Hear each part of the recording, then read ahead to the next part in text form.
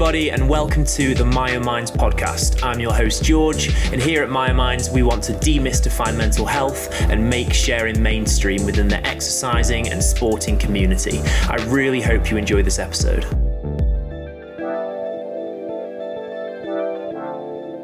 Just before we get started, I want to remind you that here on the Myo Minds podcast, we do often talk about eating disorders, body dysmorphia, exercise addiction, suicide, and other potentially triggering topics. Usually in the description below, I will write down what we talk about specifically in this episode. That being said, I do hope you enjoy this, but please do be careful. Hi, Sarah. How are you?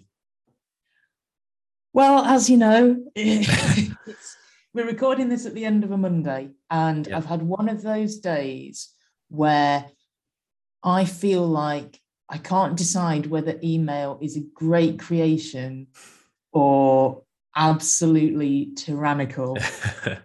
Because about every 10 seconds, the little envelope symbol at the bottom of my screen has been popping up. And I keep seeing it and just thinking, oh, can you stop? For a while, but it never does.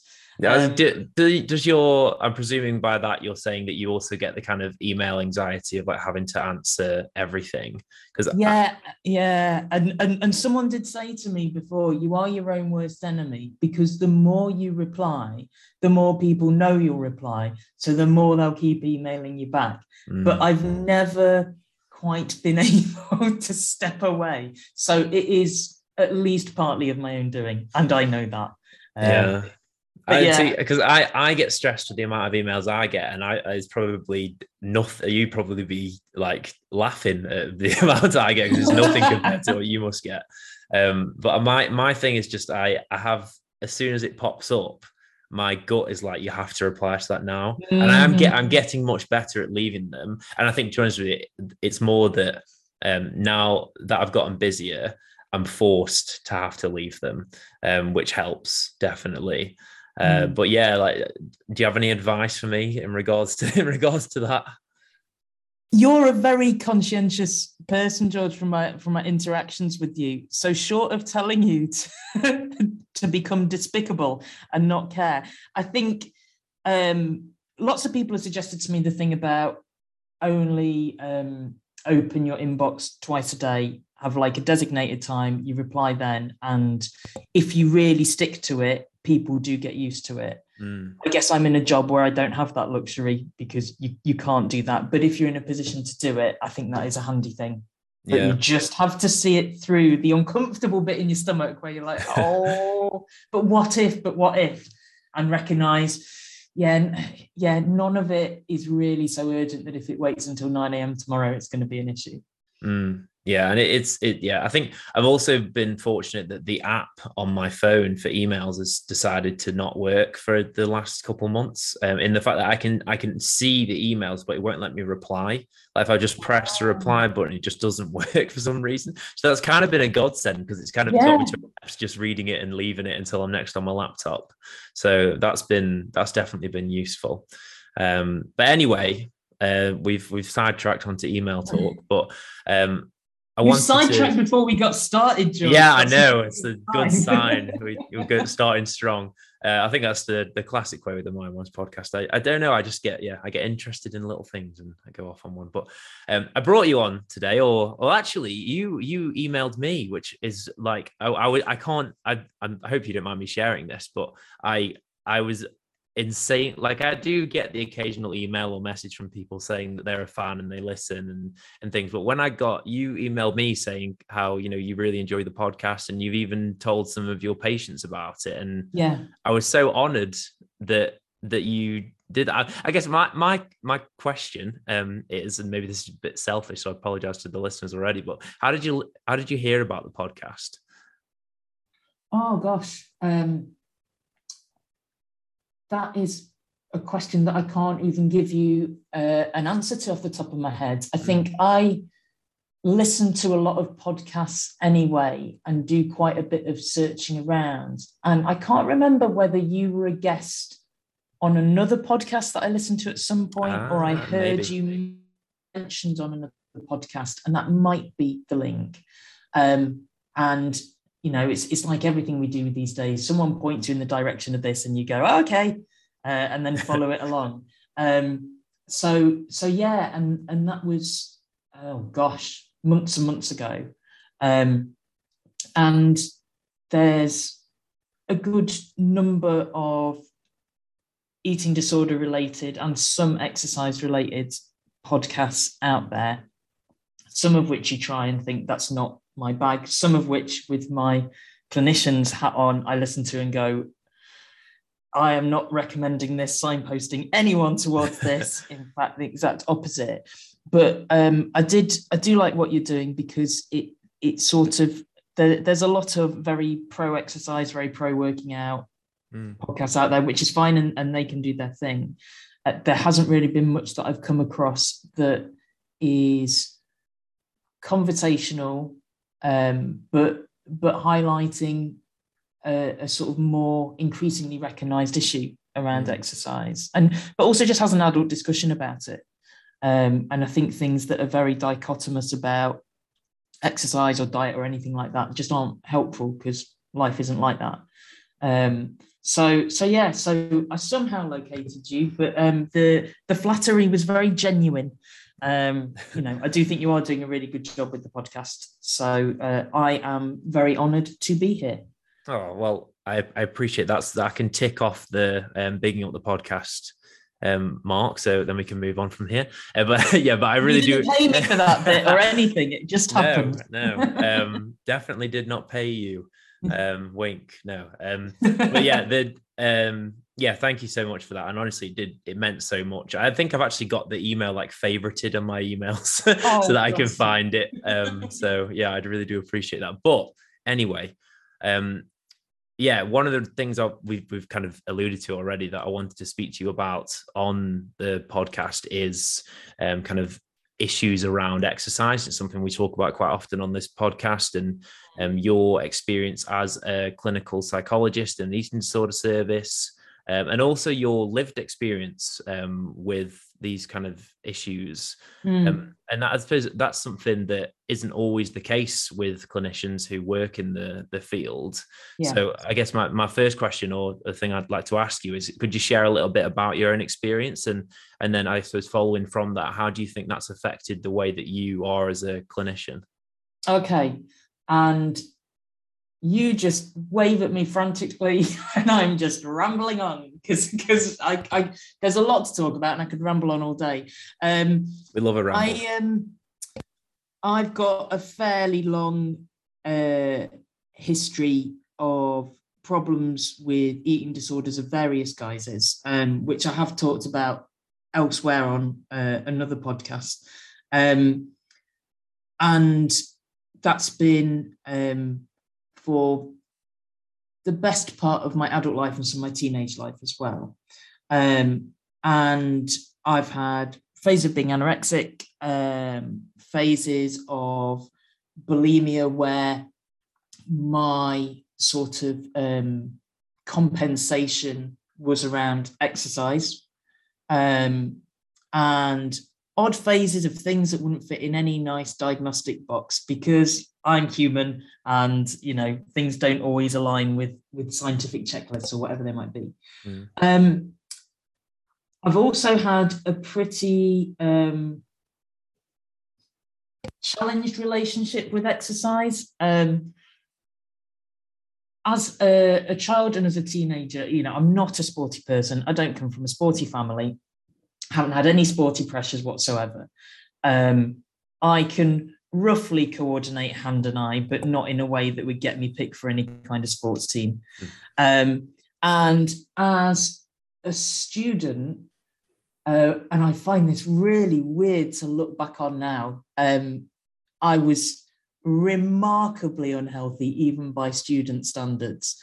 So I would have had at that time, and a different environment at that time, zero idea or concept about going to a gym or anything like that, just not even a thing in my life, which was slightly more measured out in pints and cigarettes and being very much in a binge eating phase at that point in my life. So exercise really wasn't a thing in my life at all until I was probably in my mid-20s.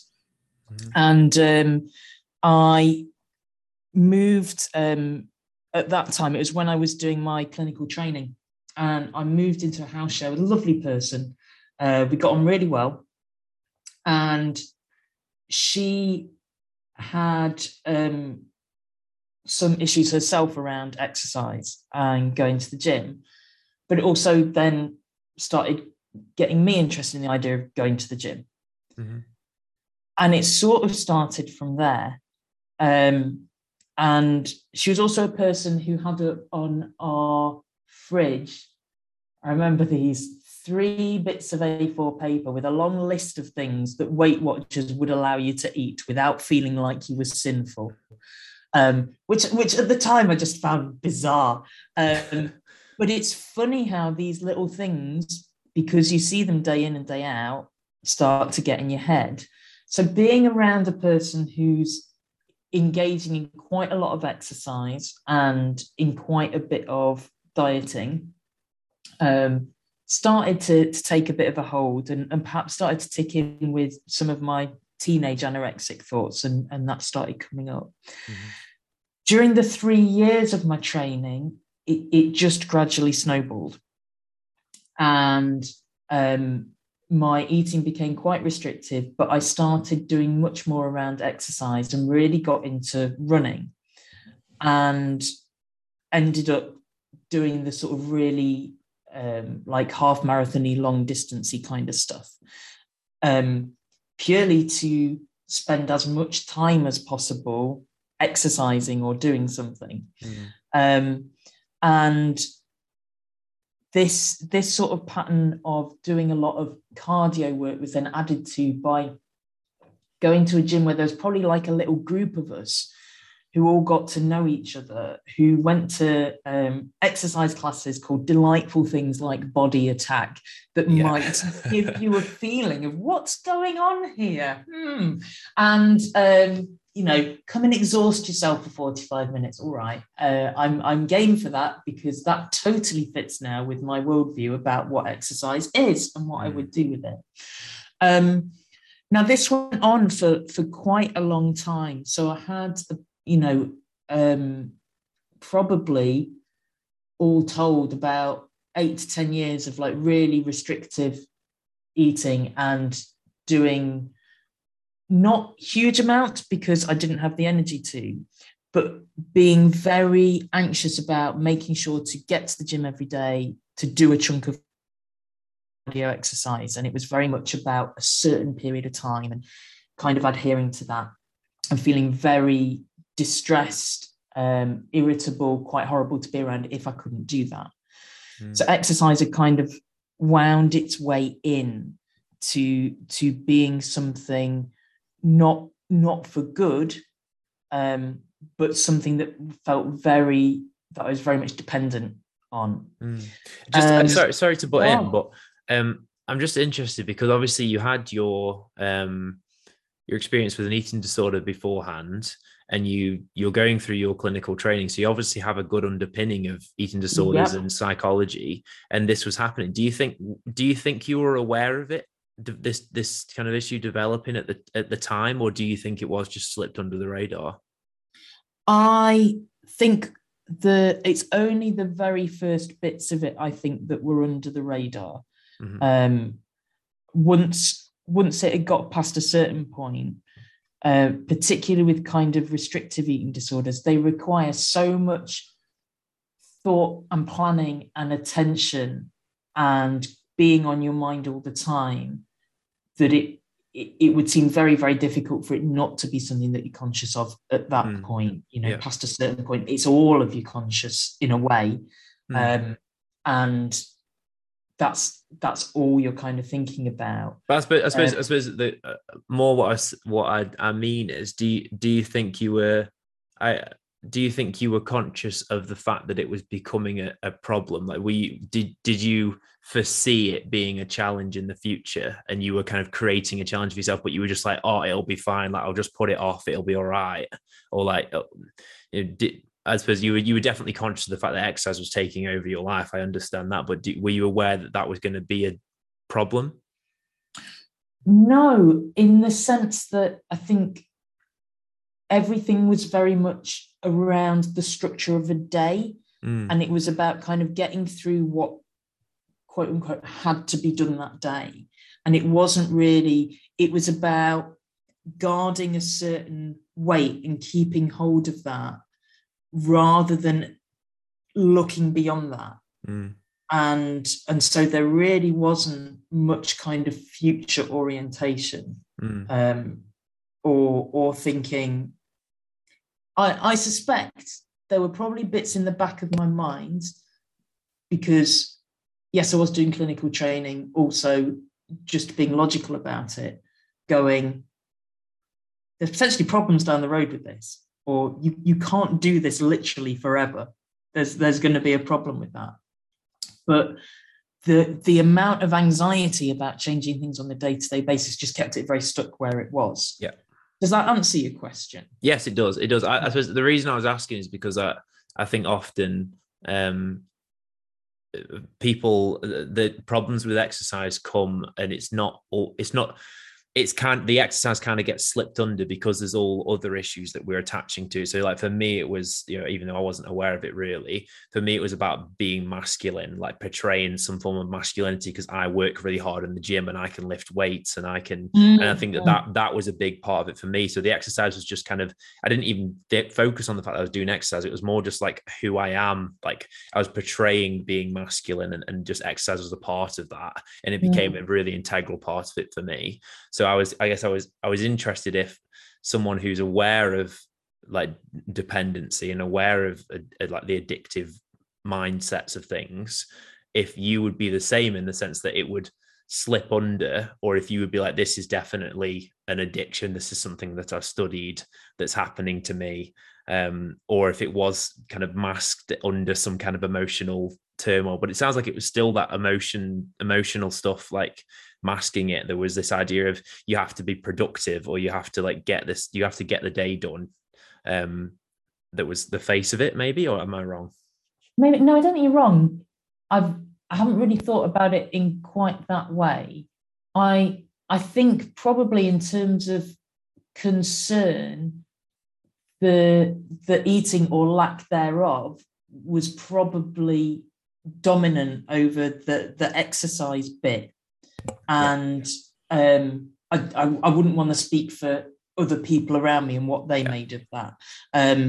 But I would say the problems I was having with eating at the time were far more prominent in my mind than the issues around exercise. So, but I'm not sure that it snuck up on me. I think it's a bit more complicated question, which I'm sure we're going to get into around our whole belief systems about exercise and its good sides and its bad sides and how to make sense of that. So yeah, maybe it was a little bit more under the radar than other things. I think would be the answer to that. Yeah, and yeah, as you say, I want to kind of, I want to get into some form of a philosophical debate about the way we perceive exercise. Don't worry. The only thing I'm worried about is whether I'll be able to keep up with you, but I'll do my best. I don't doubt that you will. But yeah, so you were kind of in your clinical training, and it became this huge part of your life, and then I cut you off. Yeah. So this was post-clinical training as well. This went on for quite a long time, and things came to a point where the eating side of things had then shifted more into a like restrict binge kind of pattern, and I think to some degree I got into slightly better territory in terms of my weight and general health around my eating. It was still disordered as all hell, but I was at least eating more than I had been. But and that kind of pattern sort of continued for a bit. But what was happening alongside that was that my amount of exercise was going up and up and up. So I'm sort of fast forwarding through quite a bit here, or we will be here for a very long time. I got to a point where I was very, very much in a stage of bulimia where I had quite a controlled pattern of what I ate during the day. And then, like quite a lot of people with eating disorders, I would kind of save up nice food for the evening for when I'd done my day, and that was my like time. And it was always kind of, or predominantly, really sweet food and mostly ice cream. And that was my bag. But to get that at the end of the day required me to do 5 hours in the gym. That was the deal. And this is at a time when I am in full-time employment, and you know, I have a life, or I tried to have a life around that as well. And the gym kind of environment for me, it just gradually crept up and crept up and crept up and crept up. And coming back to what you were saying earlier about that kind of, were you thinking about the future and were you working this out? I would go through that with having injuries and with just going, I'm just plowing on, I'm just doing it. Because isn't that what other people in the gym do? You know, you've got a bit of pain, you just keep going with it. And that's all part of it. It's not even just part of it. It's like you're up in the hierarchy. If you do that, you're better. Yeah. And people, you know, if people did make any comments to me in the gym, it would always be things like, oh, I don't know how you keep going, and all of these kind of things, which is, and I would hear them and be really uncomfortable with it. But a part of me would be like, yeah, I can do that. What ended up, I'd said to my long suffering of the half quite a few times, you know, it's going to take something really abrupt to stop me, and I can't find a way to do this in a graded way to get out of it. And that is exactly what happened. So my calves, one day I'd done some, I used to do almost all of my exercise like in the morning, and it would be done. And I might do some throughout the day. And one day I was sat on my desk and my calves started almost pulsating just on their own while I was sat at the desk. And it felt like, if you've ever seen kind of Popeye or the Hulk, the moment when their body transforms and their muscles grow massive and like push out of everything, that's what was happening in my calves. Just sat there. And this kind of went on and on. So this would happen for hours, just sat. And it got to the point where I couldn't sleep properly because I would lie down at night and it was going on. The only time when it didn't feel bad was when I was exercising, which still, I can't believe how stupid I was, gave me, I thought, it's okay to keep doing that. It's nothing to do with what's going on with your legs.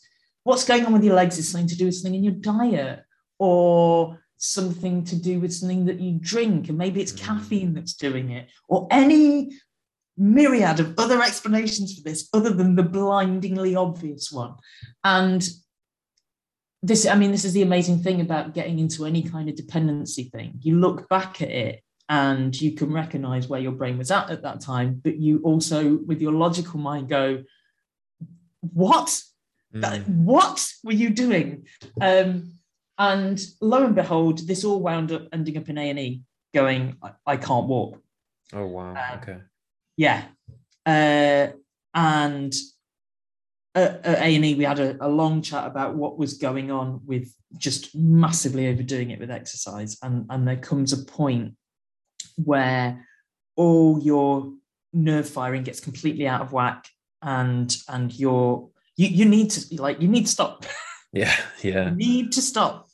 Having spent all night in A&E to get the message that I needed to stop, I got home at some ridiculous hour of the morning, and very shortly afterwards went to the gym to use my arms instead. And even though all of this had happened, it still then took and continues to take for me kind of mentally a very long time to wind that back in, because you've just got so dependent on it. And a lot of your self-esteem rests on it. You don't know what to do with 5 hours of your day that you used to spend doing that.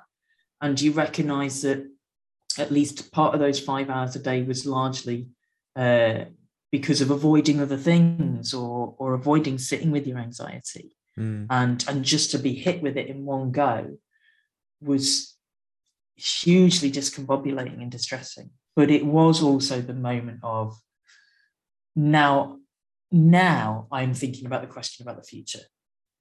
Because now I think this is awful, but I've been to A&E, I've had this message, and I don't know, and they don't really know, am I going to really walk properly again? Like, are there going to be sustained forms of exercise I can do at all? And I've got to come to terms with that and think about, if I can't do any of this at all again, what am I doing with myself? And what is my life going to look like? And it took about a year to get to a point where I wasn't really conscious of my legs feeling weird all the time. And some like really strange things that would go. I wouldn't be able to tell if I was getting a feeling of something outside my leg or if it was a feeling inside my leg. I couldn't. So yeah, all sorts of really strange things happened. I had a shed load of physiotherapy, which cost an absolute fortune. I am endlessly grateful to my physio because I'm not sure where I would be without all of that. But there were real like stark messages about, life is not about this, and if it is, you no longer have the ability to experience it like that anyway. Like you can't do it anymore. Yeah. But these are the tremendous costs that you've paid, and you can't do things like go for a nice walk with your mates or even walk down to the local without that being a 20-minute struggle to get 3 minutes out your house, and these are conscious decisions you're taking. And if exercise is supposed to be something healthy and beneficial, this is clearly not healthy and beneficial. So you've really got to stop and take stock of that and reappraise it and work out, if you are going to be lucky enough to be able to get back to that, what you're going to do with it. My point of kind of getting roughly back to being healthy again was not too far off the beginning of lockdown, which obviously threw a lot of people out anyway. And it was, I probably dealt much better with lockdown because I'd just gone through all of that. And I was like, well, I've had to go through a massive period of adaptation, and I think I can get on board with doing that. But those two things together have really made me rethink my relationship with exercise, its function in my life, that I recognize there are lots of things that I do like as a non-sporty person about being able to exercise in a gym. And I also know that I'm of a certain age where there's stuff I can't do anymore because of my legs. There's stuff I can't do anymore. Yeah. But there are things I can do, and I can do them in an amount that's good. I know for me, I still have the tendency to then want to go further. And the responsibility for that ultimately has to lie with me, and me working out within my life, if that tendency is coming in for me, you know, what's that all about? And is that about my esteem feels wobbly somewhere else and I'm trying to right that ship, in which case go and spend some time working that out? Or, you know, you go through a phase in your life maybe where other stuff is stressful and you don't have the brain space to go, well, instead of going to do exercise, I'm going to go and join a new group or go to cinema. Or because it's lockdown, there's nothing else I can do. So the only thing I can do is pick up this heavy object over my head and put it down and grunt. That's it. That's all I've got.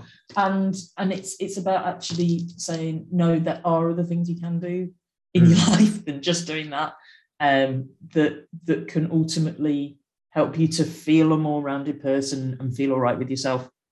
And you can't just rely on exercise to do that for you. So it's still an ongoing thing, but it's in a far healthier place. I'm much more, partly because of having such an injury, mindful of and nicely responsible for, if my body doesn't feel okay, I won't just ignore that, push through it, whatever. I will think really carefully about taking care of it, because I haven't done that. And I feel really lucky that I have been able to recover as I have, but I'm not going to muck that up again. So I think it's been a strange old journey, and it's an ongoing journey, and hopefully kind of illustrates that there are ways to work yourself out of a tricky or tangled up situation with exercise into a better position. It's not just a one-way road and then everything has to fall apart. I hope it's also, you know, you don't want to stand up and preach to other people's experience, but that it's hopefully in some ways a bit of a lesson or an example about, you know, you might get lucky and be able to do lots of exercise, but you might not be able to. And you can put a lot of other bits of your life at risk if you kind of push it too far when you know you're pushing it too far. And so, yeah, I think as we sort of thought about, I hope that there's something useful in kind of sharing all of that. And also in kind of, you know, just the normality of it. I'm just a normal person. I'm not a sports person in the slightest. But there are probably lots of other people leading quote unquote normal lives that have got really tangled up relationships with exercise. And you know, it's not something that's having problems with exercise isn't just confined to the sporting elite. It can affect anyone. And it, you know, as you well know yourself, George. And I suppose I wanted to touch in on, first of all, just say thank you for sharing all that. And I do think it helps people. You know, we know that hearing other people's stories help kind of give us, I suppose, a sense of acceptance that what we go through is normal. Like it helps me every time I get someone on like yourself who's been through something similar to what I've been through. It's another moment of like, oh, you know, Sarah's doing really well. I like Sarah, and she's been through this stuff, so therefore maybe I can like myself a bit more because, you know, we have the same thing. So it is really hard. And you mentioned before how you know, in this podcast, I often try and steer away from that kind of like dichotomous of like it's good or it's bad. And it's so like whenever I hear people's stories and like hearing your story, it's so interesting. Like, you know, the way you refer to like a good amount of exercise and like, you know, it's great if you can do loads of exercise and stuff, because there is like exercise is great. But then we also mash that with the fact that, you know, all these problems came from you. And you didn't touch as much on the like social and psychological things that happened. I know you mentioned your physiological stuff. What was there that kind of, you know, did it affect your I imagine it must have affect your job and your kind of relationships and things? Oh yeah, massively. And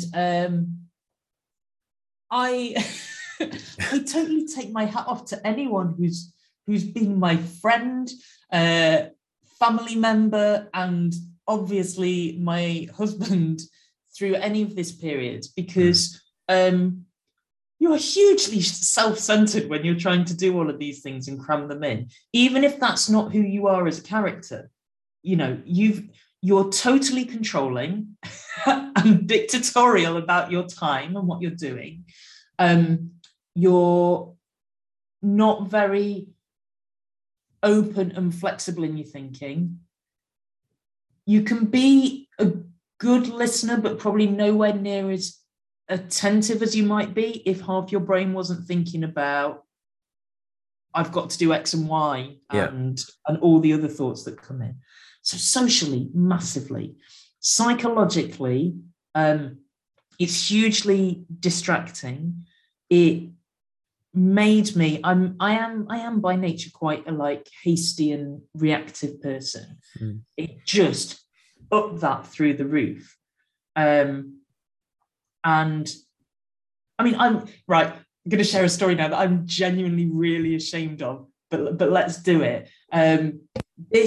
When my exercise addiction was at its worst, I used addiction there. I'm never sure if addiction is the right word or not. That's a different debate.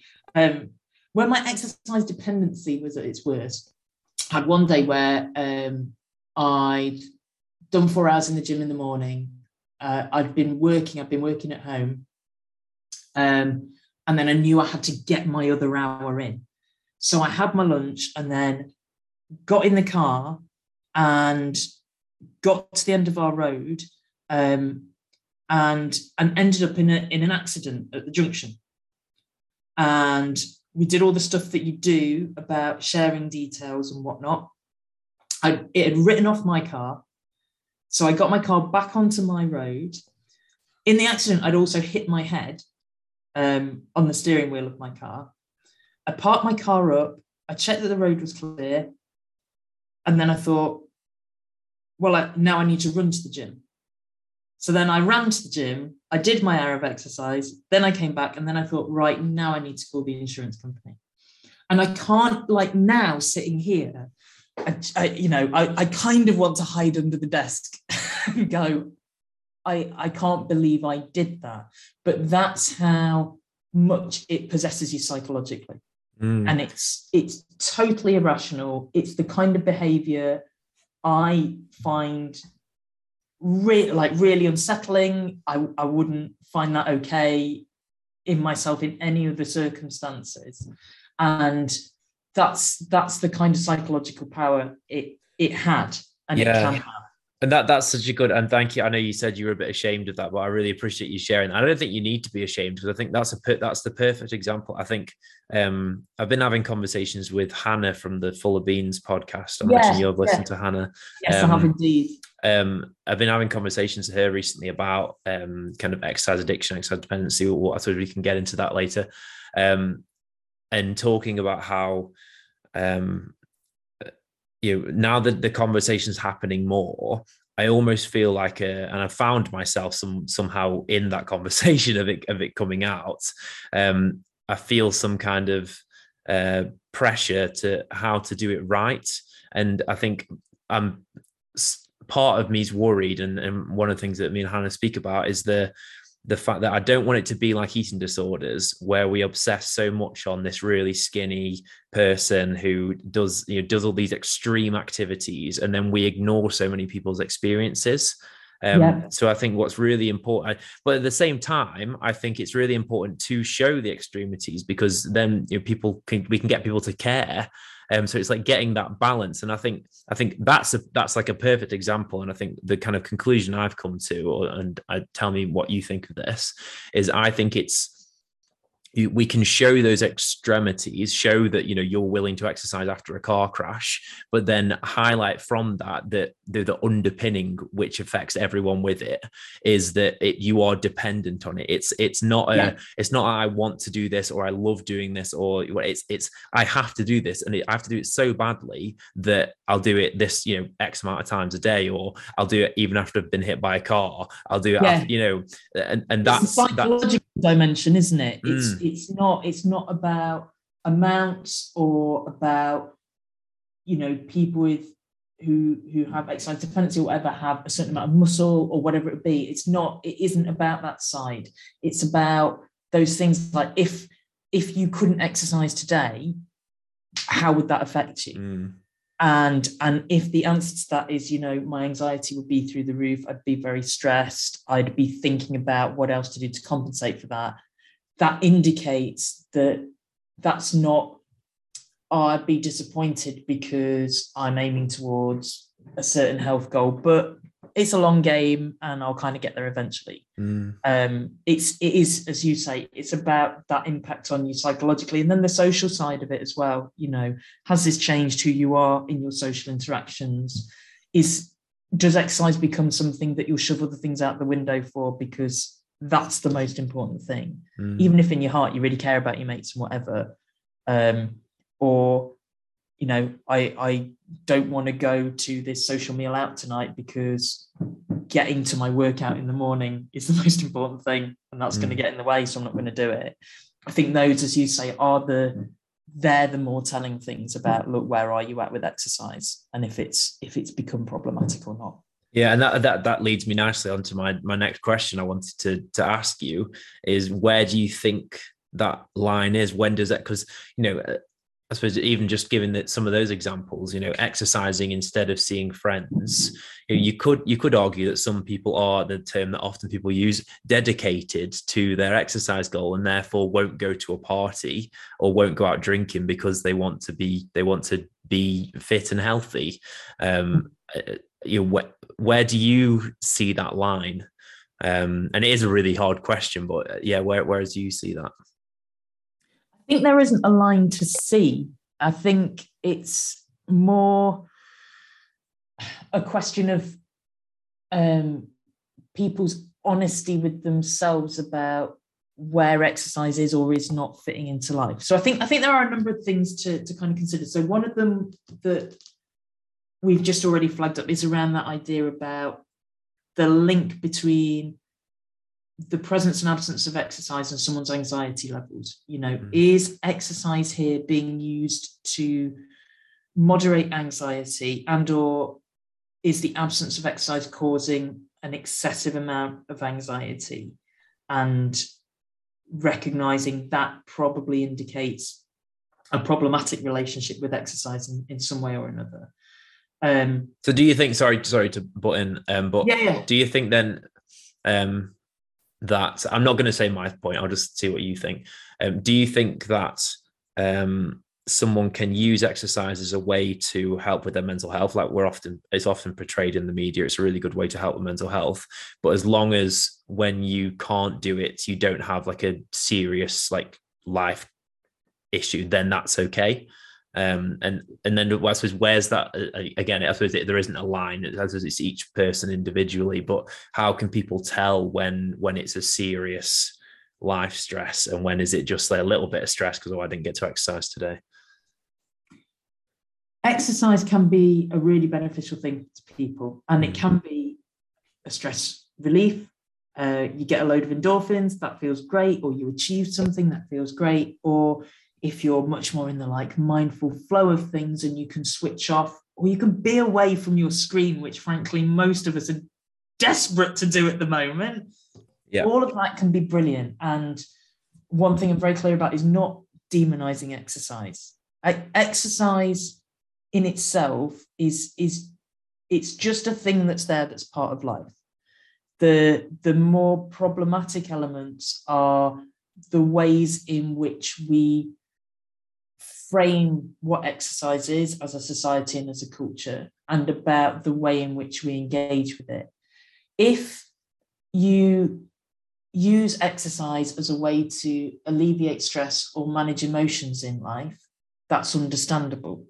It's probably more problematic if engaging with exercise is your only way to deal with stress and deal with emotions in life. Mm-hmm. So if you're avoiding confrontations, difficult situations, things in your actual emotional life by going and exercising, and that's leaving you stuck in relationships, that's probably not a great place to be in. Similarly, as in my case to a degree, putting all your eggs in one basket, if you like, Like, this is the only horse I'm backing to get me out of troubling situations. Mm. It's a choice. You can choose to do that. And everyone's free to kind of make these choices. It is just recognizing the limitations that puts on you if that thing becomes inaccessible to you. So take lockdown as it happened. Can't go to the gym. I mean, how many people got thrown into an absolute tailspin by that happening, and probably had to learn some different things to do to manage with that.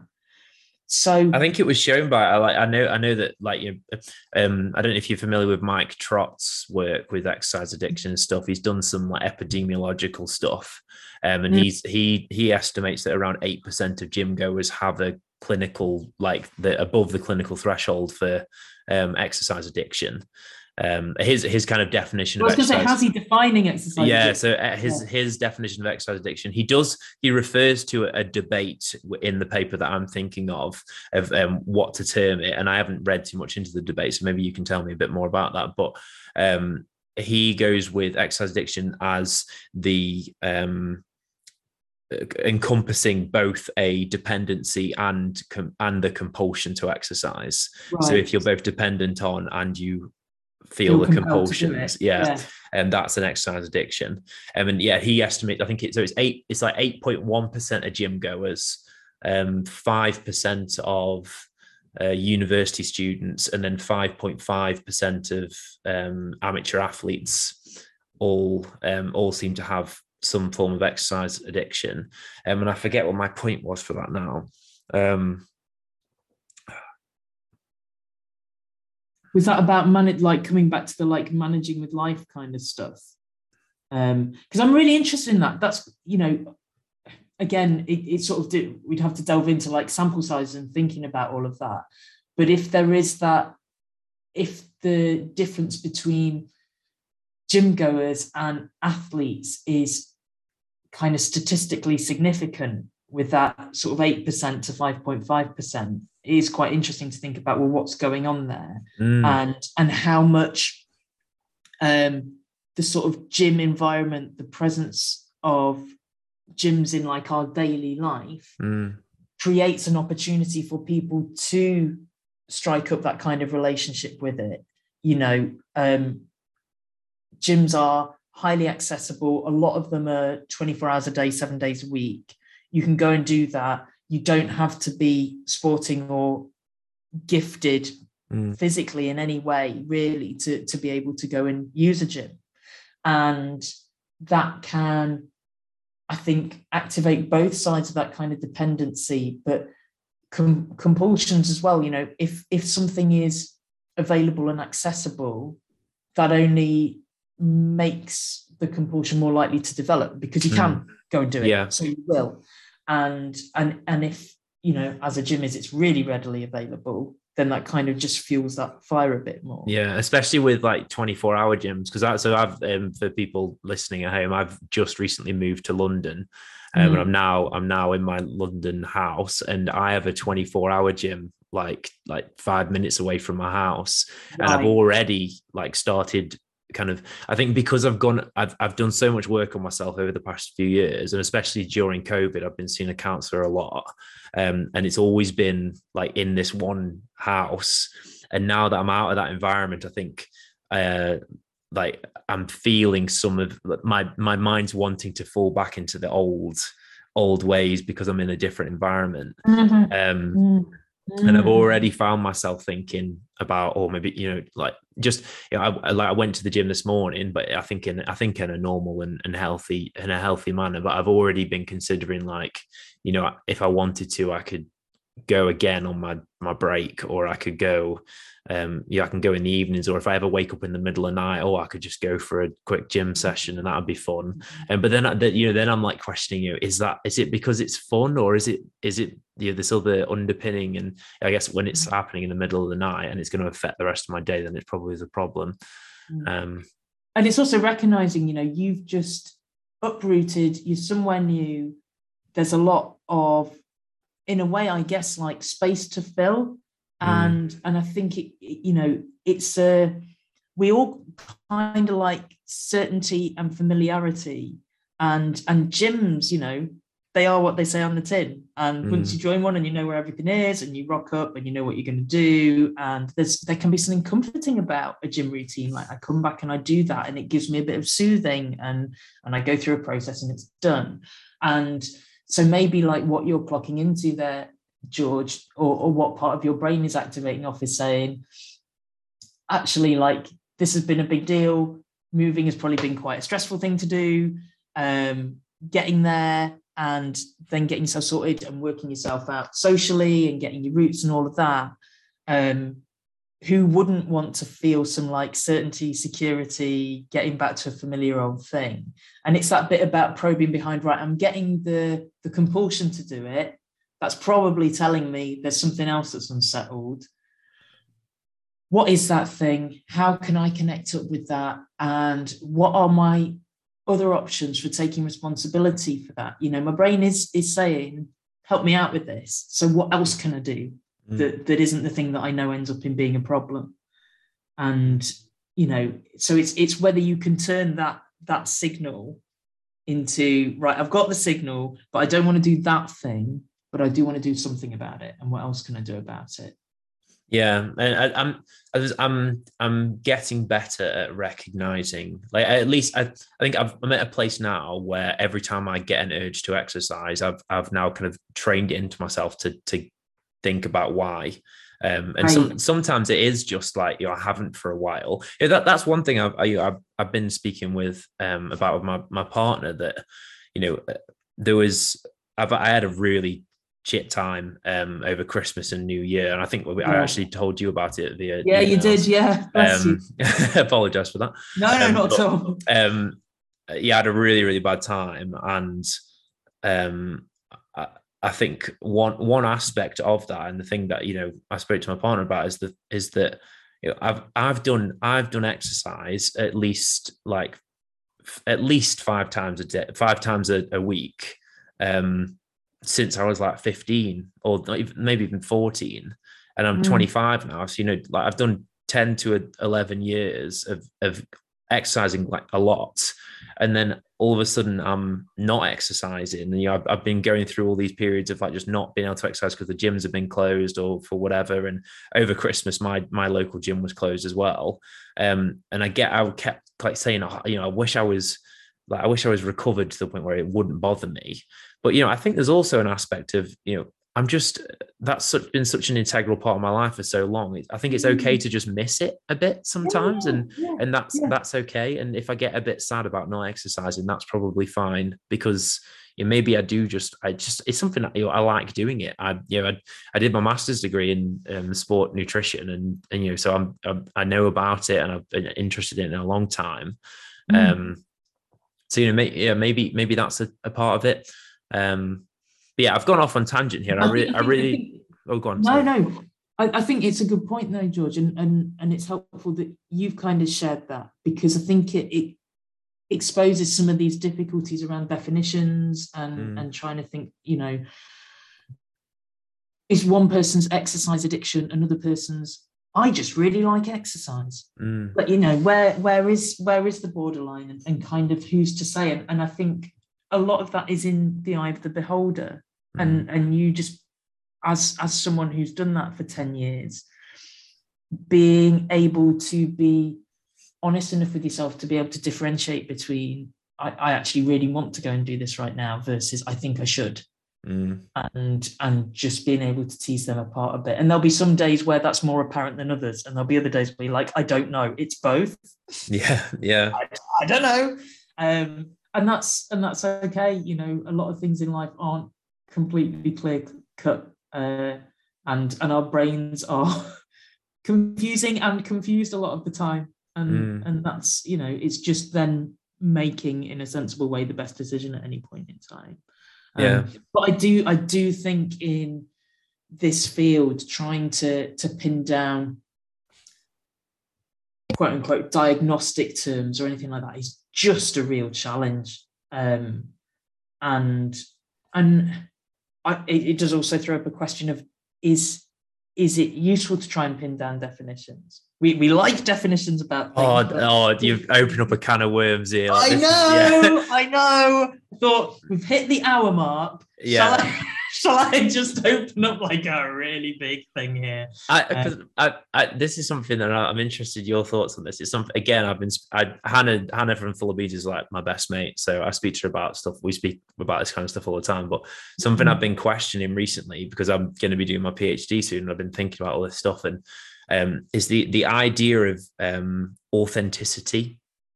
And as a society, we're pushing more and more about being authentic to who you are and being authentic to how you feel and all that stuff. And obviously, it's fantastic. But I think it also raises some challenges in the sense that, like, how do you, like, are my fears around exercise and my body and things, are they how am I to say they're not who I truly am?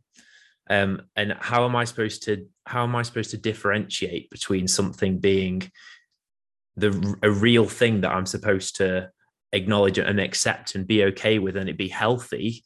Because you could say, well, all negative emotion then is the thing you have to look to change. But then you're saying that a person who isn't pathological, it just never has a negative emotion. And obviously all people have negative emotions and fears. Yeah. So it's like, where's like, if we're pushing towards just being, because I'm kind of unraveling this, but like, often I'll say to people with exercise, you do it for fun, or do it the way that feels good. But then where's that line? Where's that authentic? Like, when is it feeling good and when is it too much? And are you supposed to push to the point where, like, does this make sense? Like, there's this mystical idea of what's authentic to us. But I think for true authenticity, you need some barriers. You need, like, lines there to say, like, this is a sad emotion, or this is a good emotion, and this is a bad emotion, or and I think maybe we do have to put some kind of limiters on what is an exercise issue. We have to have a line. Otherwise, like, how does anyone ever know where it's a problem and when it's not? Because otherwise it's just chaos. It could be anything. Well, maybe that's good. Maybe it is chaos. And maybe that's our human tendency to want to put barriers on things that we find it difficult to accept, but maybe we can't explain them. And that's just a very natural human tendency. I would feel, if I'm aware we're going to go down a social construction rabbit hole here, but so coming back to your first bit there about individuality and the kind of you do you idea, which, as you say, is great and can be really empowering. It does slightly miss the point that all of us are also part of a society and various cultures, and we're not just completely hermetically sealed units that wander around and just do us without any notions or beliefs that are taken in from the world around us as well. Now, our belief systems more broadly about what exercise is and its functions and its healthy forms is changing all the time. This becomes a bit of the pinning spaghetti to the wall. If we went back 30 years, 40 years, people were not engaging with exercise in the way that we do now. People just didn't live like this. There weren't great swathes of people who would be like, right, I'm done at work, I'm going to a spin class. That's just not a thing. These machines don't exist. It's just not part of who we are and how we think about exercise. Now it is, and that's the environment that we're in. But it's a moving environment. I don't think, there isn't, like, as well as that all moving, there isn't like a standard human around whom you can just say completely blanket, this is the right amount of exercise. And yeah, we do have all the, like, whatever it is, 150 minutes of this a week kind of guidance. That's based on really, like, it's such a broad guideline, and it is based on the kind of, like, broadest ideas of the most averagest of people. But whether that exists or not is a different debate. But I think all of that kind of indicates that then trying to put any boundaries on what's problematic exercise is just kind of doomed to fail. And I think it is much more about, as you grow and become more and more an honest expert on yourself and being able to just listen to what your body is letting you know as it changes over time, and to really have that reflective stance on what's going on in my head, then you can work out more of the time than less what decision I'm making around exercise is because I genuinely want to do it, it's for a useful purpose, or the doctor that I've just been to see has told me that I have to do this exercise, so really I probably better do it, even though I would rather hide under my duvet, versus I am doing this because I feel I should do, I feel I have to, I feel I must do, whatever it might be, or I need to do it to alleviate some anxiety. So maybe I'm just thinking that listening to you, then maybe, so what I was thinking originally was like a top-down approach, and like people, we need to come up with some kind of like way of putting these things into boxes, but in a way that's kinder. And then people can be put into those boxes to receive help and to do the right thing and like to help themselves or whatever. But maybe actually what we need to be doing is a bottom-up approach, which is pushing more people to work on mindfulness and understanding their own self, and going to therapy and having these kind of philosophical thoughts with themselves, so that then they can place, I don't want to use the word barriers, but they can then say, oh, this isn't a good amount of exercise. I recognize in myself that, if I'm being honest with myself, that I'm doing this out of fear, or I'm doing this because it's a need rather than a want. So maybe that's the answer. In some ways, yes. In some ways, no. Because the flip side to that is that does require that reflective capacity and acknowledgement of what your body's telling you. And if you're in the grips of dependency on something, they're probably the last skills that you're going to want to engage. Yeah. So it also makes it very difficult to do anything like setting up services to help people. What does that look like? How do you advertise yourself or get information out there if you're saying, well, basically, if you think you've got a bad relationship with exercise, then you might want to come and do something about that. Can't quite tell you what that thing might be, because it kind of depends what your problem is. So maybe come along to our service. Don't know. Like it makes it very difficult from that end of things to help people. Maybe it's a bit of both. I know you and I have just sort of been engaged with Mind, looking at this and thinking about, how do we approach this and how do we get information out to people? And I think it is hugely complicated. I think there are pockets within mental health services where exercise overlaps with other difficulties that are going on, and helping people with that becomes part of a broader piece of work. So that may be people struggling with anxiety and recognizing that they're dealing with it by using exercise. It may be people like in my field who are coming in with an eating disorder, and you can see that exercise is a prominent part of that being presented. That relies on the clinicians involved asking the questions, being open-minded to thinking about exercise and getting it on the agenda, and being aware of that. And certainly in my field, that is something that people are aware of and think quite a lot about. But it isn't necessarily, more broadly speaking, in other areas. And it may be that people are asked more a spec question about, are you engaging in exercise at all? As a, are you at least doing this to look after your well-being? And not thinking about there might be a flip side to that, or just being tuned into it a bit more. So coming back to that kind of like top down, bottom up, my clinical kind of instinct on it is it feels more like a bottom-up self-owned identification issue. But I recognize that on a broader level, if you only approach it that way, that does leave a lot of problems that are difficult to solve.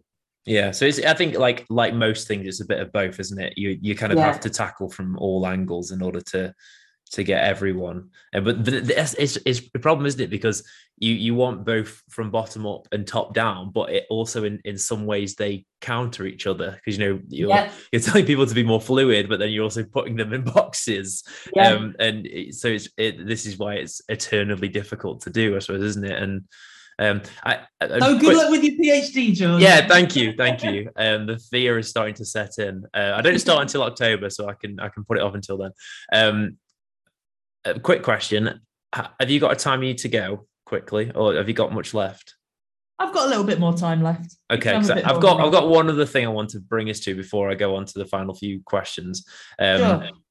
You were talking about how it's interesting that the gym people in Mike Trott's study was a higher percentage than athletes, and you were talking about the environment of the gym.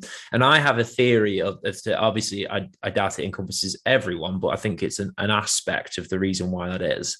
There's a paper by, I think her name's Hannah Stoyle, and the reason I know this paper is because Russell Denderfield or Delderfield, I always forget how to pronounce his last name, is in the study, and I've had Russell on the podcast and he's shown me the study.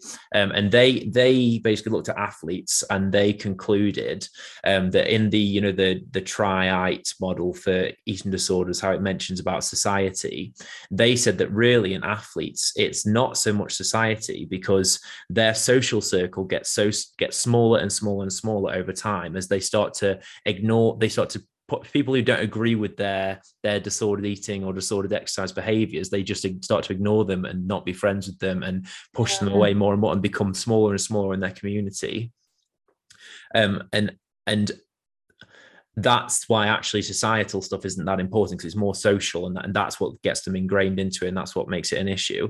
I think in the gym community, I think it's worse, because if you get in a smaller and smaller group in sport, you've still got performance, and you've still got the idea of these other goals other than the way your body looks. But the fitness world and the gym world is so honed on the way your physique looks, and there are certain subcategories in like powerlifting and strongman and stuff where there is around strength and around performance, but the average gym goer, it's about making your body look a certain way. And my PhD, I'm looking into men with muscularity oriented issues around this idea of being bigger and being more muscular. I think potentially people are getting into these smaller and smaller and smaller groups, and in that if you get into a small enough group in the bodybuilding or exercise world, in gym world, everything is around the way you look. And we know those connections with weight and shape concern linked to disordered eating in different ways. And so I think a reason why the gym seems to be more prevalent than in athletes is partly that. What do you think of that? I would preface this massively by saying I've not ever knowingly shared a social space with a professional athlete, except I did end up in a lift once with David Beckham, but I don't think that counts in this. Did you say anything cool to him? Did you say anything? Oh no.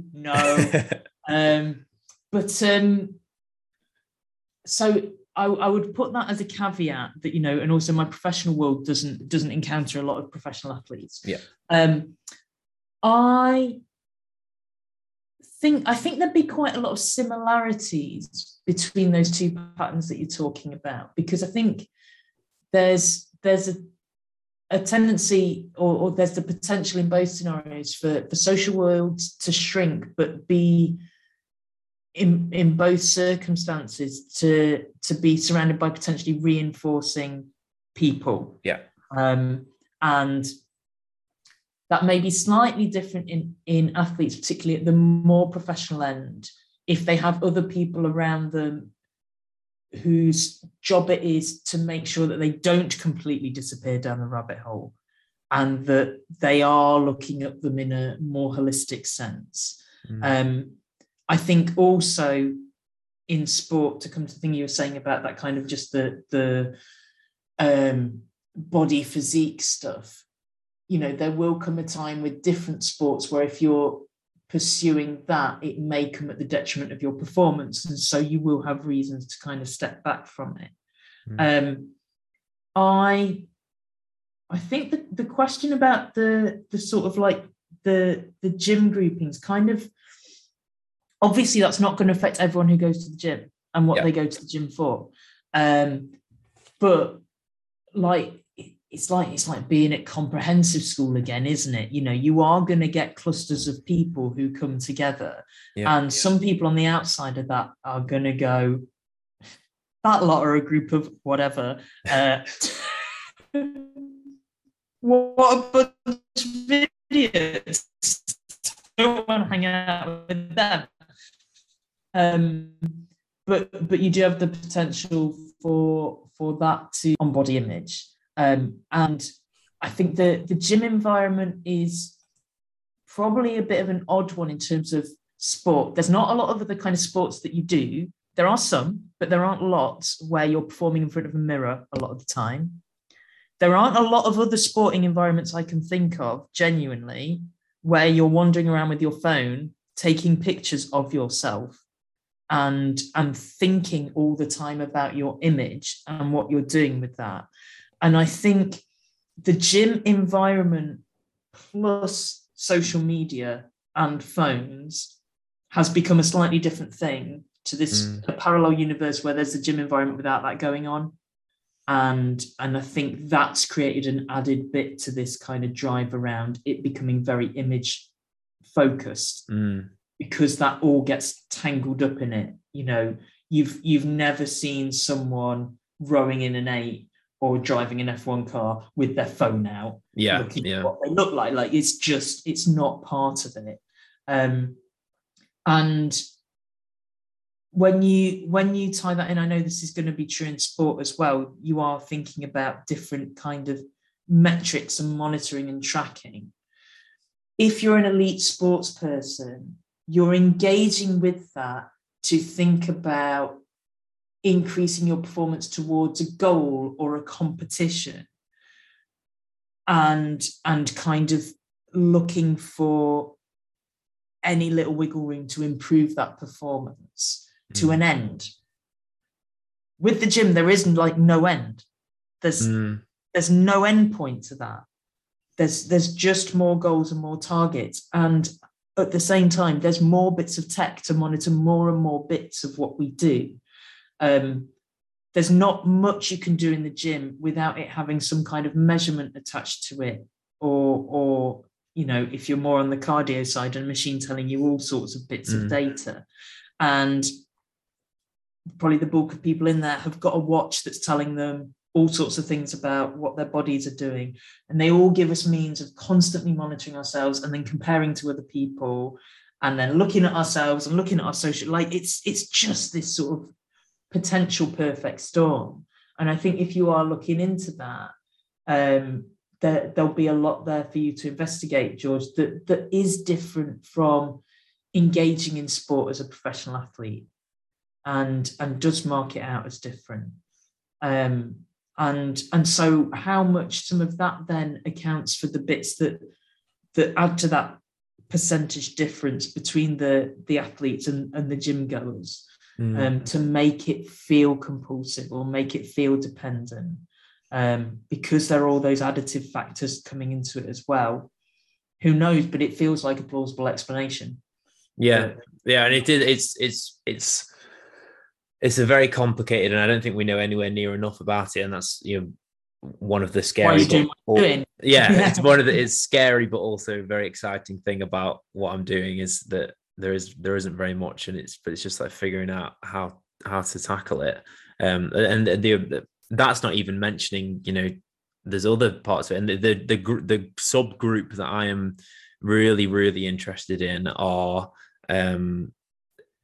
the group that I was in, which was people who were in that kind of gap between sport and fitness, where you're obsessed with bodybuilding and you may not even compete. Like a lot of people don't even compete in bodybuilding, but they live the lifestyle of a professional bodybuilder, in the sense that, I never took steroids, but you take steroids, you train every day, you're constantly reading and watching videos of bodybuilders and learning different exercises and different ways of doing exercises and obsessing over how long, all these different things. And there's this really interesting link that's been shown of like what I've experienced in a masculine discrepancy with linking to these things. So the men, most of these studies are done on men, and there are some studies done on women as well, where it's the kind of, it seems slightly different, but I can touch on that later. But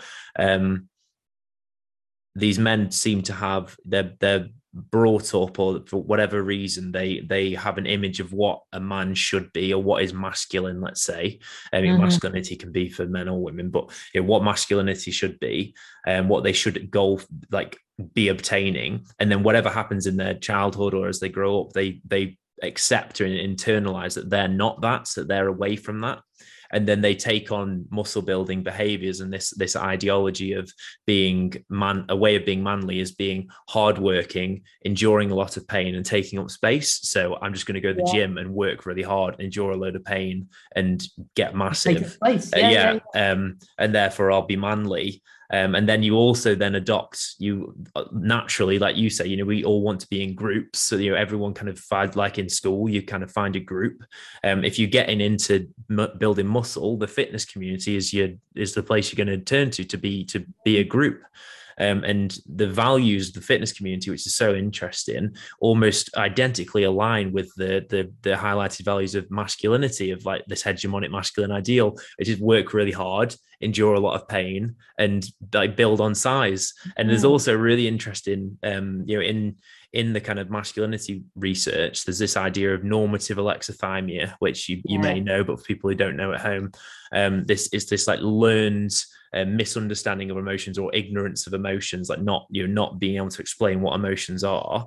And in the fitness community, there's this idea that's been highlighted called battling the self, which is that your mind and body will tell you you're supposed to stop, that you should stop, but it's your responsibility as a fitness person to push through that. And how that almost perfectly aligns with that alexithymia. Like you're going to come up with these your emotions are going to happen, but it's your job to ignore them and push. So it's almost like this perfect storm. And then this normative alexithymia and all this stuff in men is also really, we know that men commit suicide at a much higher rate than women. And I think there's a real big link there of, how are men supposed to know when it gets to the point where they're that bad? How are they supposed to know if they're supposed to push through that, or if they're supposed to reach out and get help? And I think so much of this can tie in, and that there's been cases of bodybuilders and stuff committing suicide, and I think it's a really important group that's just ignored. And I think a reason they're ignored is because we see them as arrogant, like full of themselves, cocky people. So why would we care? Or we just see them as they must be fine because look at them, they've got big arms and abs. Do you think it's just that, or do you think also it is that one of the things about following that route is you do become disconnected from other people, and it does make it creates like the gap between you and others that it's very difficult for other people to reach across. And it can, if you're kind of shutting down your emotional cues, you're not going to engage socially, and other people just won't know how to get back to you and connect up with you again. I agree with that. In the sense that like the conversations won't happen, and that's another issue. But I think that we haven't. There's lots of groups that do, like eating disorders, that tend to pull themselves away from society, but we still research them and we have an understanding of them. But this subgroup of people, it's not just the men, it's the women as well. Like I said, there are some studies that it's interesting with the life course analysis of women who have really high drive for muscle. Instead of it being some kind of discrepancy of masculinity, it tends to be an attempt to create some form of ontological security. So like understand, like for people who don't know, like categorizing yourself in the world. So you don't know who you are. Yeah. So yeah. So I'll be the woman that goes against the body image like ideals that society puts on women. I'll be the big strong woman. So it's interesting. Yeah, there are these different relationships, and I'd love to research into that as well. I don't know if I'll have enough time on my PhD, but maybe in the future. But yeah, you're just going to end up doing like 10 PhDs, George. I hope so. You're just going to be the ceaseless academic. I hope so. Going. Honestly, if I could do this for the rest of my life, and just like if someone would just pay me just to research this stuff for the rest of my life, I would just do it. I love it, and I find it so interesting. And I know how shit it is. Like I know what it's like as you do. I know how I know like from Christmas and New Year's how shit it is to have the struggles. I still do have struggles with the masculinity and not feeling like manly enough. And that's it. I think it's if a guy is struggling with masculinity, it's often like oh, like fucking boo-hoo, like who gives a shit about that. But I know how horrible it is. And yeah. And I think we are starting to have a more grown-up dialogue about that, and certainly more conversations about it. Yeah. Which I think is a great thing, but that is also down to people like you who are, I suppose, to some degree, like putting your head above the parapet, but also making more of it than that. And you're now investing yourself in doing active research to give a proper underpinning to our understanding about these issues, and using your experience and your passion to do something really good in the world, which is fair play to you, because although having these experiences can be a really big driver, it takes a lot of strength to keep putting yourself in a position where you're having to confront all your own issues all the time. Yeah. So fair play to you for doing that. Oh, thank you. Yeah, it is really hard, but I also kind of secretly love it. Like I think I've become I don't want to say the word addicted, but yeah, I think I've become addicted to like self-exploration. And like as soon as I started reading into philosophy and like working on mindfulness and things, I love finding out something about myself that I didn't know, even if it's bad, like even if it's something that I don't like, I feel uncomfortable about. I love finding it out because I love being honest. And I think sometimes I think people would say I'm too honest to the fact that if I'm in a meeting with my manager, and they ask me how I am, I'll say how I am even if it's really shit. But I think people like it, and I'm kind of addicted to that freedom of I don't have to like. I don't know. My whole life, I've just lied and like tried to just say I was okay and cover it up. And I'm so, and I still have like, especially in this new environment and stuff, people ask me questions. Part of me wants to say I'm okay and like big up who I am and what I'm doing and stuff. But the more I force myself to just genuinely just be honest and like really fucking honest and I just feel so much more free and so much better. And I think it gives other people the opportunity, like you being so honest today about the thing that you feel ashamed of, with the car crash and stuff, like that gives me it makes me feel comfortable, like sharing stuff that I feel uncomfortable talking about. And I think that's just a beautiful thing. I guess a part of me hopes that researching into these men who are struggling with this stuff, hopefully I can have some kind of impact on that and help these people discover this. Yeah, I think that'd be really cool. And if you spent that long, George, sort of keeping stuff under wraps, and then you go through the discovery of, if I am honest, the world doesn't fall apart and people don't actually think any less of me. No wonder it then becomes, hey, I'm going to try this again. That's great. And I've spent ages pretending that I don't feel how I feel. And it's a lovely thing once you can get to that point of, actually, the world accepts me if I am just me. Yeah. Brilliant. Do more of it. So more power to you. Keep doing it. Yeah. And you too. Thank you for sharing today. Like I really appreciate that.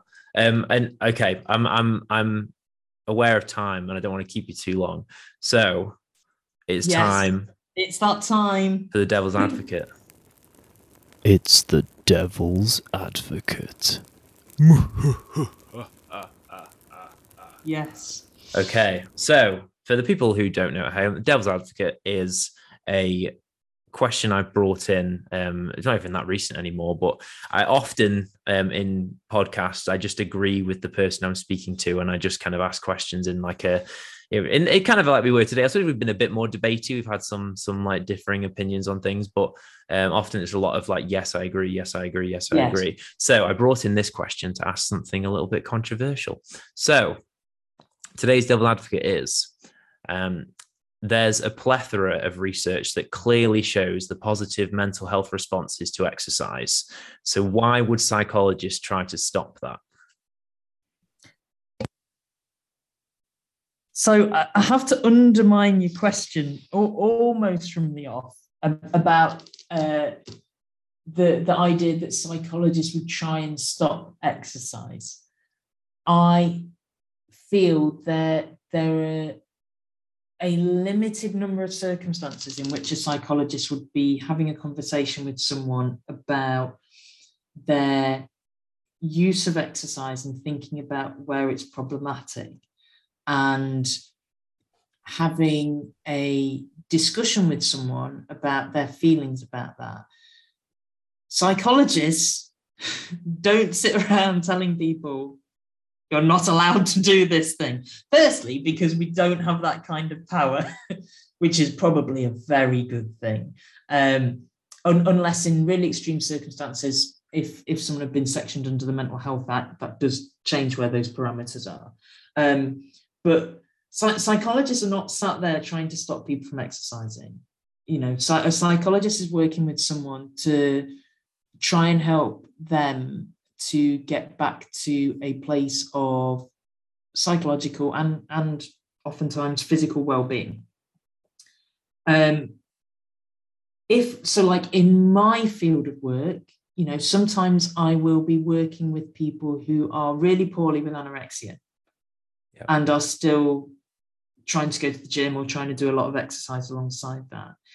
And you do have to have a fairly frank conversation with people that's a bit about education and looking at the health facts of what is going on in their bodies because they are in a starved state, and the risks that come with doing exercise on that, both the kind of short-term stuff, but the longer-term stuff as well. And trying to think sensibly with people about, you know, if you're in that state, but you are also really dependent on exercise. And if I was to say to you today, you've just got to stop exercise, you know that you're also going to pretty much stop eating. Like that's not a helpful road. You know, so we have to think about all of these things gently in that kind of field that I work in. More broadly, as psychologists, we're not trying to stop people from exercising at all. Again, it's about people having a sensible relationship with exercise. Exercise can have a really good place for people. It's something we'd probably actively encourage in people who are struggling with depression, for example, who have gone really into a withdrawn state, who are finding it difficult to get motivated. And that might be part of kind of a bit of work around behavioral activation. Actually just getting people doing things can be part of the driving motive to move things forward emotionally or in their thoughts.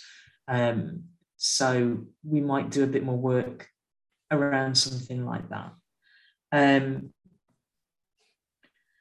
I think this comes down to some of what we talked about earlier. It's about those nuances about a relationship with exercise. And it's recognizing that exercise is not just a panacea or is totally in a positive direction. And being aware that the individual that you're speaking to just needs that appraised on an individual level. But like most things in life, and exercise falls into this, just telling someone to they have to do something is just generally not a helpful thing to do. And that includes having to stop exercise. It includes also having to do it, And if someone's going to have a healthy relationship with exercise and have it fit in with their well-being, it needs to be something that they come to largely through working it out themselves. And as a psychologist, you're often just sat alongside someone, helping them to learn some things, giving them a different perspective, helping them to test out what they do if they do this, what happens if they do that. But it's not hard and fast instructional in any way. So I think it's, I can see why you'd want to ask the question, but my job has never ever been to just say to someone, you have to just stop exercising. It's a far more nuanced discussion, and it really should be. But I think coming back to a point I made earlier, I do think thinking about exercise and physical activity is probably something that people working in mental health services not only need to have on their radar, but also think about it not as a unidirectional thing. So it's not, I've asked about exercise, you do exercise, that's a good thing. It's what's going on with that exercise, how are you relating to it, and just having a bit more of a nuanced discussion with someone and getting that on the agenda. Because I do think ultimately exercise is becoming more and more part of our lives, and therefore will become more part of our mental health as time goes on. So I would say it's not about whether psychologists want to stop or start someone with exercise. I think it's more about psychologists and other people working in mental health professions having that space to bring up exercise, engagement with sport, and engage in might be short, but a sensible conversation about that. Amazing answer. Thank you. I think when I write the questions as a devil's advocate, I try to kind of put myself into the mind frame of someone who is angry at my guest. That's kind of what I try and think of, is I tend to I was questioning it as you were answering whether that's the correct way, because I guess I'm straw manning you when I ask that question, because I'm saying that you therefore want to stop people exercising by saying that. When I know that you don't do that, but thank you so much for answering that. Fantastic. No, that's all right. That's all right. And okay, because I'm conscious of time, I am going to move us on to what I'm now just going to be going with as the final three. Before I would always say the final three questions, but I've said it multiple times on people who listen. They're not questions. A listener, I can tell. Okay, the first one is: name a person, either real or fictional, who inspires you. You have, I'm glad we've had the conversation about being honest, because this could be interpreted as a really cheesy answer, but it's totally honest. So the person who inspires me, it's very real, is David McDonald, my husband. Aside from the fact that he has had to shepherd me through all of the stuff that I talked about at the top end of this podcast, and has been incredibly brave in doing that, and has also, I really admire him as someone who dealt with that by never becoming my parent and taking responsibility for any of that, but as very much my companion through life, but always kind of saying, that at the end of the the responsibility for these things is yours, and you've got to work that out.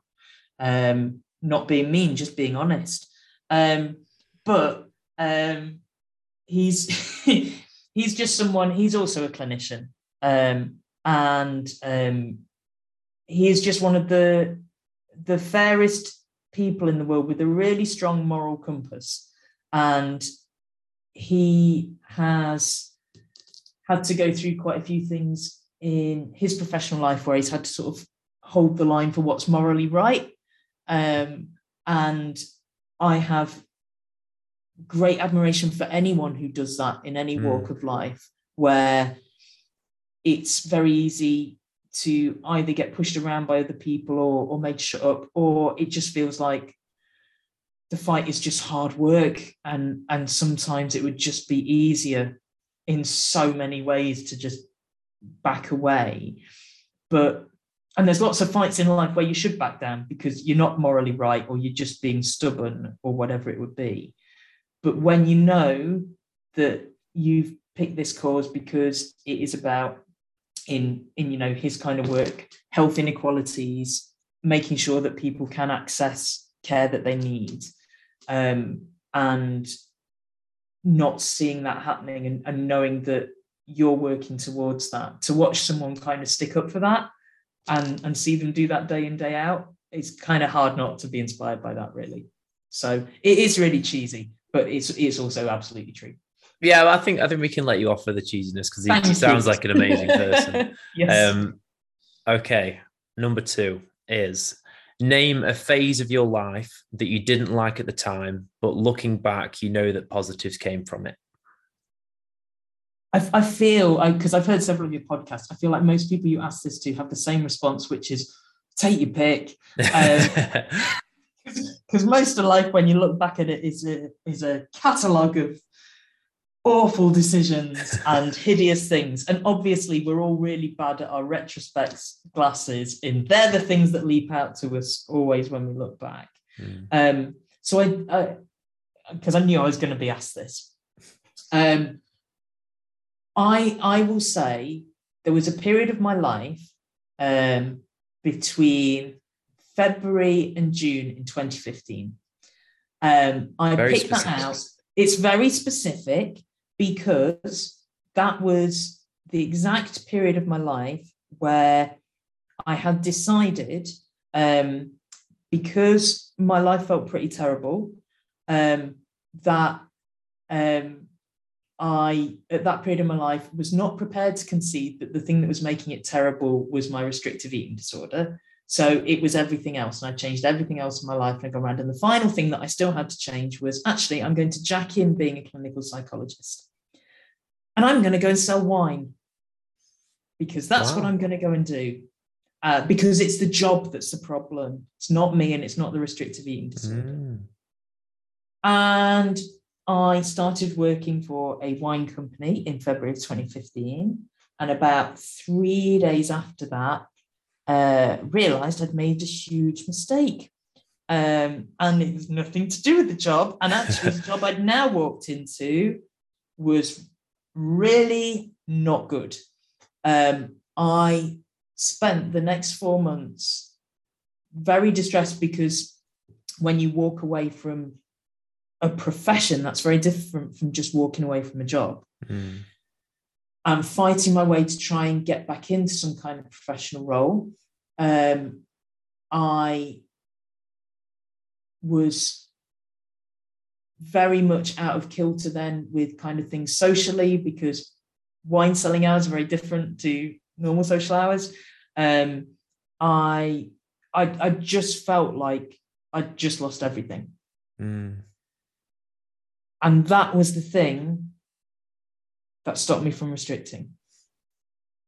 And that was the period in my life where I really just went full on, head on in, probably the way that we don't advise people to do it, going, I'm not doing this anymore. And that, it was a horrible period of my life in a lot of ways. But it was the period of my life when I look back where I think, I'm not sure now, none of us know with any of these things, but I'm not sure if I hadn't done that, how much longer it would have gone on for. So it was awful, but I can absolutely see the positives that came out of it. So I do have some gratitude for it in a way. Amazing. Yeah. And I like that. Yeah. There's those 4 months where you genuinely just thought you'd like lost everything. And absolutely. Yeah.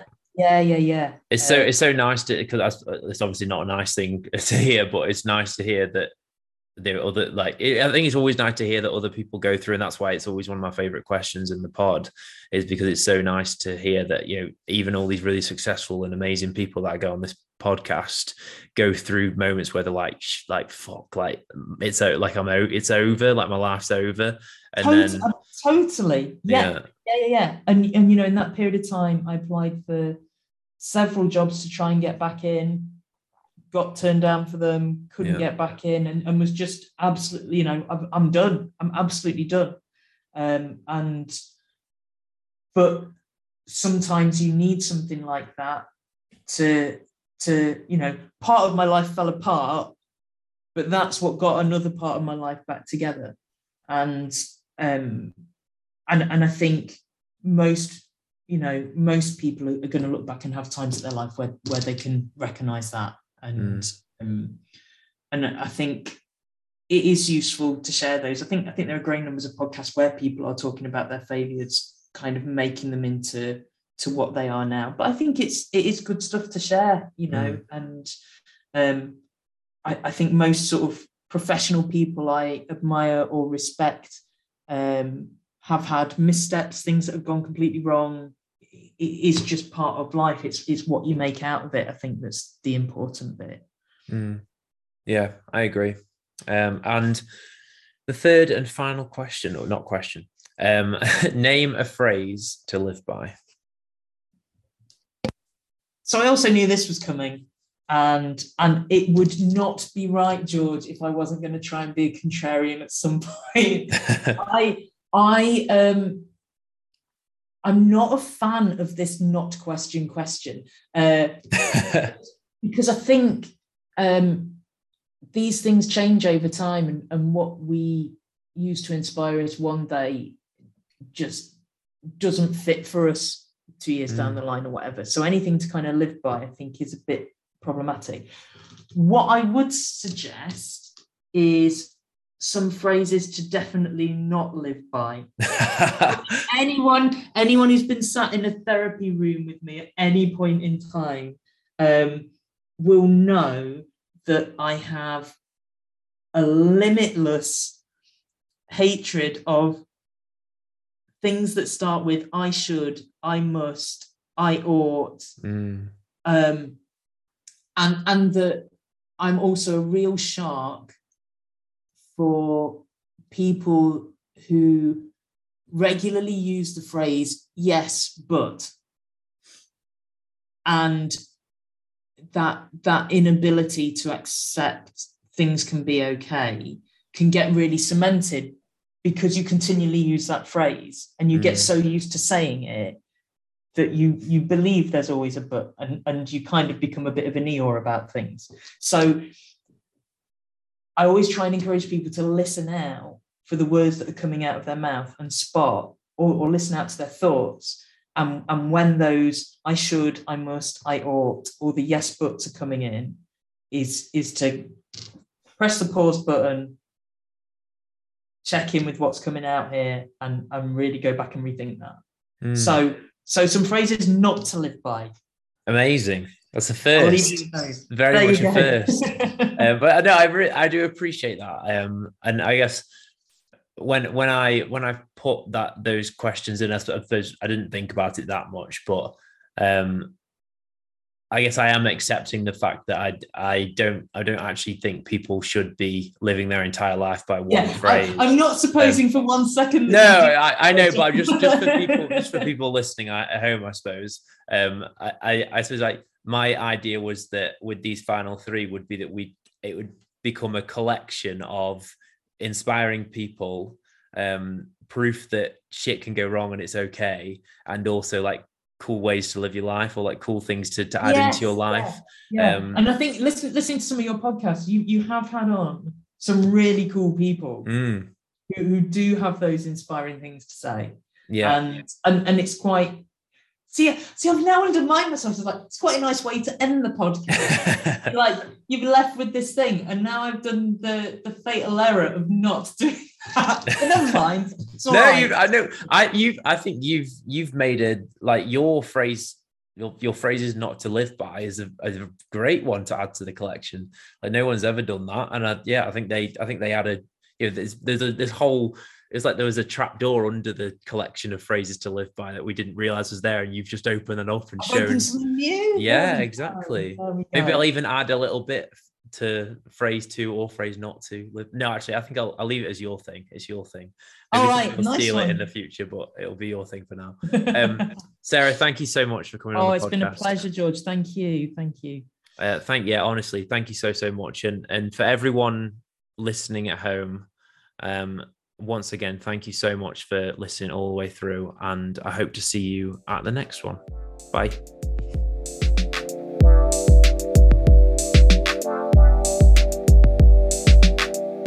Thank you so much for listening to that episode. Here at My Minds, we're trying to raise awareness for all the things that we speak about in this podcast. So please, if you can, give it a share. Each and every one of you has the potential to help us with that.